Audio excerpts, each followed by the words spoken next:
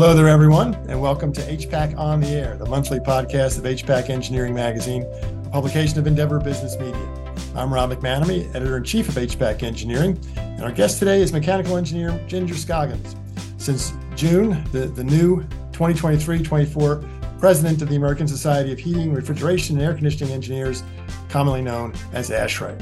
Now, Ms. Scoggins is a principal at Engineer Designs, Inc. in Cary, North Carolina, and past chair of ASHRAE's Building Headquarters Ad Hoc Committee. She also led ASHRAE's delegation to the United Nations COP26 Climate Change Conference in Glasgow in late 2021. Now, she first appeared on this podcast early last year to help recap that event. So, Ginger, welcome back to HPAC On The Air. Thanks, Rob. Happy to be here. Happy to have you. Now, when you assumed ASHRAE's top slot in June, your inaugural speech set the theme for your presidential year with this title, Challenge Accepted, Tackling the Climate Crisis. Could you please summarize for our listeners a bit why you chose that theme and what steps you've maybe taken already in the first few months here to make that term a reality, I guess, in your term? Yeah. So the whole purpose of that theme, right, is to talk about the fact that ASHRAE is accepting the challenge of educating our members on how to address climate change. You know, buildings contribute close to 40% of all global greenhouse gas emissions. So that's not just operational carbon, that's embodied carbon, life cycle carbon of buildings. So, our members need to get on board with the fact that decarbonization and electrification of buildings is what's going to be needed to address the climate crisis moving forward. So what I'm trying to say with that theme is ASHRAE has accepted that challenge. We've got tons of things in the works to get our members on board and educated and ready to address this challenge. So just that's the whole purpose, is to say that we're ready, we're doing it. Sticking with that theme, and you mentioned about getting all the members on board, and those members are everywhere. So yeah, could you just tell us a little bit about how your recent international experience with COP26 has shaped your approach to this subject, and with the International Society, how do you spread the word so far and wide that all your members and chapters are indeed on board, as you say? Yeah, so we have chapter conferences for all of our regions. We have 15 regions, and I've been recently to Region 14, which is Europe, and Region 13, which is Asia.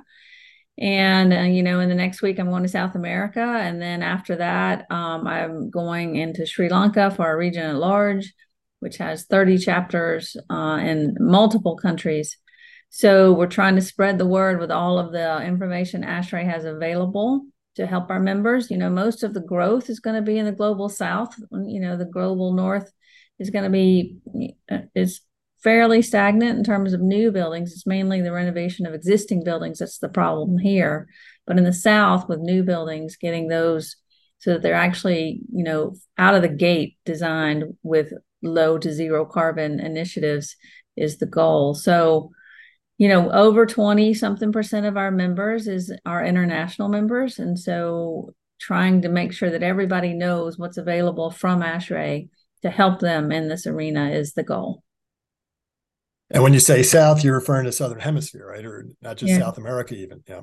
No. Yeah. Now, I'm just curious with how large of a delegation goes with you to Sri Lanka, or is it does the president-elect go as well, or what kind of? Yeah, for Sri Lanka, actually, the president-elect and the treasurer, which are the three senior officers for ASHRAE, will be going. All of us will be going to Sri Lanka because it is a regional conference for our region at large, and our region at large encompasses Africa, Pakistan, India, a lot of area over there is covered by our region at large. So all of the delegations from all of those countries will be at this meeting. And so, my goal is to let the delegations know that this information is there, and then from them to take that information back to their constituents. Now, with the work of I guess the vital work basically of ASHRAE, the new task force, so I guess it's in its third year now, I think, on decarbonization. Yep. And the recent epidemic task force that's going kind of morphed into other task forces, I think, or other committees, standing committees. Now Yep. that's really put the society on, well, just in recent years, really on the front lines of unprecedented current events. Now, I can't think of any time that ASHRAE has ever been in such a pivotal role of global professional influence at such a critical time. So, how has that climate crisis and the pandemic? How has it changed the way ASHRAE approaches its work? I mean, where once things, I don't know, might have seemed more academic. Does everything feel more, I don't know, urgent now, or is there just much more gravitas to the whole It endeavor, I guess? does. I mean, you're right, right? I mean, who could have imagined that the two things that ASHRAE is most known for, right, which is indoor air quality with the pandemic and energy conservation, right, with the whole climate crisis, would come to a head at almost the exact same time. But Mm-hmm. but these are where we shine. This is what our members do. So we're fortunate to have industry experts on both topics that can do what needs to be done to make sure that we address the issues and we address them timely. Yes, everything feels much more urgent. We are trying to operate at the speed of business and not the speed of ASHRAE, which in the past could have been a little bit slower than it needed to be. Looking at our standard 241 that came out for pathogen mitigation, that was quick, right? That was like 4 months from start to issuance. So it was a very quick standard. Would that even be a record That as is a far as it? record. That is a record. Our new standard on carbon, standard 240p, went from conception to public review in 4 months, but Mhm. it's going to take some time to get those public review comments back. That's an ANSI standard, so it's a little bit more rigorous of a process. 241 was not an ANSI standard yet, but the plan is to make it that way in the future. Just curious with I mean, we've been doing these interviews for on podcasts for 3 years now, I guess. And Mhm. with each time I've interviewed the ASHRAE president, it's been a compelling, vital year since this subject has all come together within the last Otherwise, you wouldn't be interviewing us. that's perhaps not. But so I imagine that you're consulting with prior presidents as well to some degree Sure. about how they've all approached these Sure. subjects. Sure. Yeah, every president in ASHRAE has a little bit different focus, but we try to make them Mm-hmm. so that they kind of build on each other so that we don't lose momentum. Mm-hmm. You don't want to turn a ship in one direction and have the next person turn around and turn it in the next direction. So you try to get it so that it's continually turning in the right direction. Right. Now, I guess with such compelling issues that the society is working on, I would think that it's helped to inspire more input and enthusiasm from young engineers and newer members. And I know that that's another priority for your term in office too. And maybe could you speak a little bit about the society's, well, I guess your ongoing diversity, equity, and inclusion efforts, and other efforts or initiatives specifically to reach out to young engineers. I know that's been a focus for you as well. Yeah, we're fortunate. We have a very, very strong young engineer and ASHRAE committee. They're called the YAY committee, and they're very passionate. They've actually one of my goals was to develop a decarbonization challenge, and we turned that over to the YAY committee, and they developed the framework and the challenge for our regions and our chapters, and that just went live a couple of weeks ago, where people can submit for a grant up to Mm-hmm. $10,000 for a grant for a decarbonization effort, and ASHRAE is going to support that. So that was actually established by our YAY committee. But Mm-hmm. they are so young folks are so passionate. The way to get young folks into our industry, if you just talk about designing HVAC equipment, they kind of yawn. But if you talk about saving the planet and climate change and all of the differences you can make in the building services side, building sciences, it makes a big difference in getting young people into ASHRAE. As far as our DEI, that's ongoing and it will always be ongoing.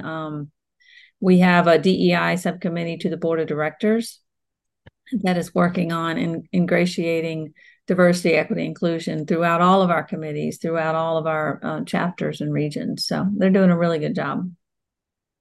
Just going back for a moment to the decarbonization challenge and the availability of grants, is that how many grants, I guess, is the maximum? Is that available to all chapters, or is that It's available to all chapters and all regions, and we're going to pick. I think we've allocated $50,000, so you can get from $1,000 to $10,000 grant depending on what you need to do the decarb, what you're trying to do. And so we've got applications open on our website, and people are going to apply. The Yay committee will select the winners, and then let people know at our Chicago meeting. And then they're going to be able to report on what they've done in our Indianapolis summer meeting. And the Chicago meeting, is that late January, early February, right? It is late January, yes. January in Chicago. That's where everybody needs to. That's where I am. So it'll be wondrous. Okay. Well, this is all good. And I guess aside from some of the bigger issues, I guess the headline grabbing stuff that we've already mentioned, what's some of the other work that ASHRAE is involved with right now that our readers might be interested in? What should we keep an eye out for in the months ahead that might otherwise slip beneath the radar here? Well, so we have just recently taken over the MEP 2040 Challenge, which was held by the Carbon Leadership Forum, which is a challenge to engineers to design zero carbon buildings, operational carbon by 2030, I think, and embodied carbon by 2040. So that's happening. We just won a grant from DOE for almost $3 million with some partners. We have 4 states that we partnered with that to train the state inspectors on energy and energy reduction. So so we've got that going on. There's so much going on right now. We're going to COP28. We've got a good delegation going to COP28. Oh, is that just this fall? Is that is in the UAE, in Dubai, this fall. And we've got several side events that we've put in for. You don't know, COP is difficult, but you don't know what you've got until later on. We put in for several. We put in for a pavilion. We've teamed with a bunch of different organizations. We've got our decarbonization conference coming in DC in October, which is big. So that's getting sold out, which is fantastic. We've got an international decarbonization conference planned for Madrid in April. Which is in the planning stages. There's just a lot going on, Rob. That's April 2024. The decarbonization. Wow. Okay. Yeah, that's even more going on than I realized. Yeah. And actually, could you go back for a moment? What is the MEP challenge that you said at the outset there? MEP 2040 challenge. You can look it up. It's a challenge for design engineers to reduce carbon in their designs. And ASHRAE has joined that now, or are you the main sponsor of that, or? We are the main sponsor of that now. It's under, but this year it's under our task force. So we're going to see where it lands after this year. Well, Ginger, thanks so much for outlining all of that. And I guess, and with all of that going on, just one question I have is, you're a principal and founder of your own firm there in North Carolina. Now, how do you balance the time away from your business when you're in a top leadership role of a global society like this, especially at a time like this? Now, this is at least a 3-year commitment. No, I guess with being president-elect and past president. And could you tell us a little bit about that experience and how the reality so far, I guess, may have differed a bit from what you might have expected? Yeah, what's the saying? If you want something done, give it to a busy person because it'll get done. Right? Yeah, no, it's good. I'm actually very fortunate in my business. I've got some good partners that are picking up my slack for this year. Hopefully they won't boot me out after this year. We'll see. But they're doing a great job. I'm able to not be in the office as much. But, today with all the Zoom calls like what we're doing and all the emails and everything, and Wi-Fi everywhere, you can kind of work from everywhere these days, which is pretty nice. So I don't find that I miss a beat much most of the time. Sometimes I miss a beat, but most of the times I don't miss a beat. And now you can work on planes too, so you don't ever get away from it. Wonderful. That's why I did hear that phrase at some point of that you're not you're not, let's see, you're not working at home, you're living at work. That's right. That's right. You can't disconnect anymore, hardly. That's right. Well, Ginger, thanks so much. I wish you luck with all this. I'm sure we'll touch base again along the way here for updates. Just this fall has so much going on that we'll have to be back in touch for sure, I think. But so thanks again for your time. Thank you. And I'm afraid that's all we have time for here, ladies and gentlemen. So Ginger, thanks again. And for updating us on all things ASHRAE. And for our listeners, if you like what you heard here, please click like to subscribe and visit our website at hpac.com. Specifically our members only section, go there to listen to previous podcasts. So thanks everyone for joining us today. We'll see you next time on HPAC On The Air. Thanks again, Ginger. Thank you, Rob.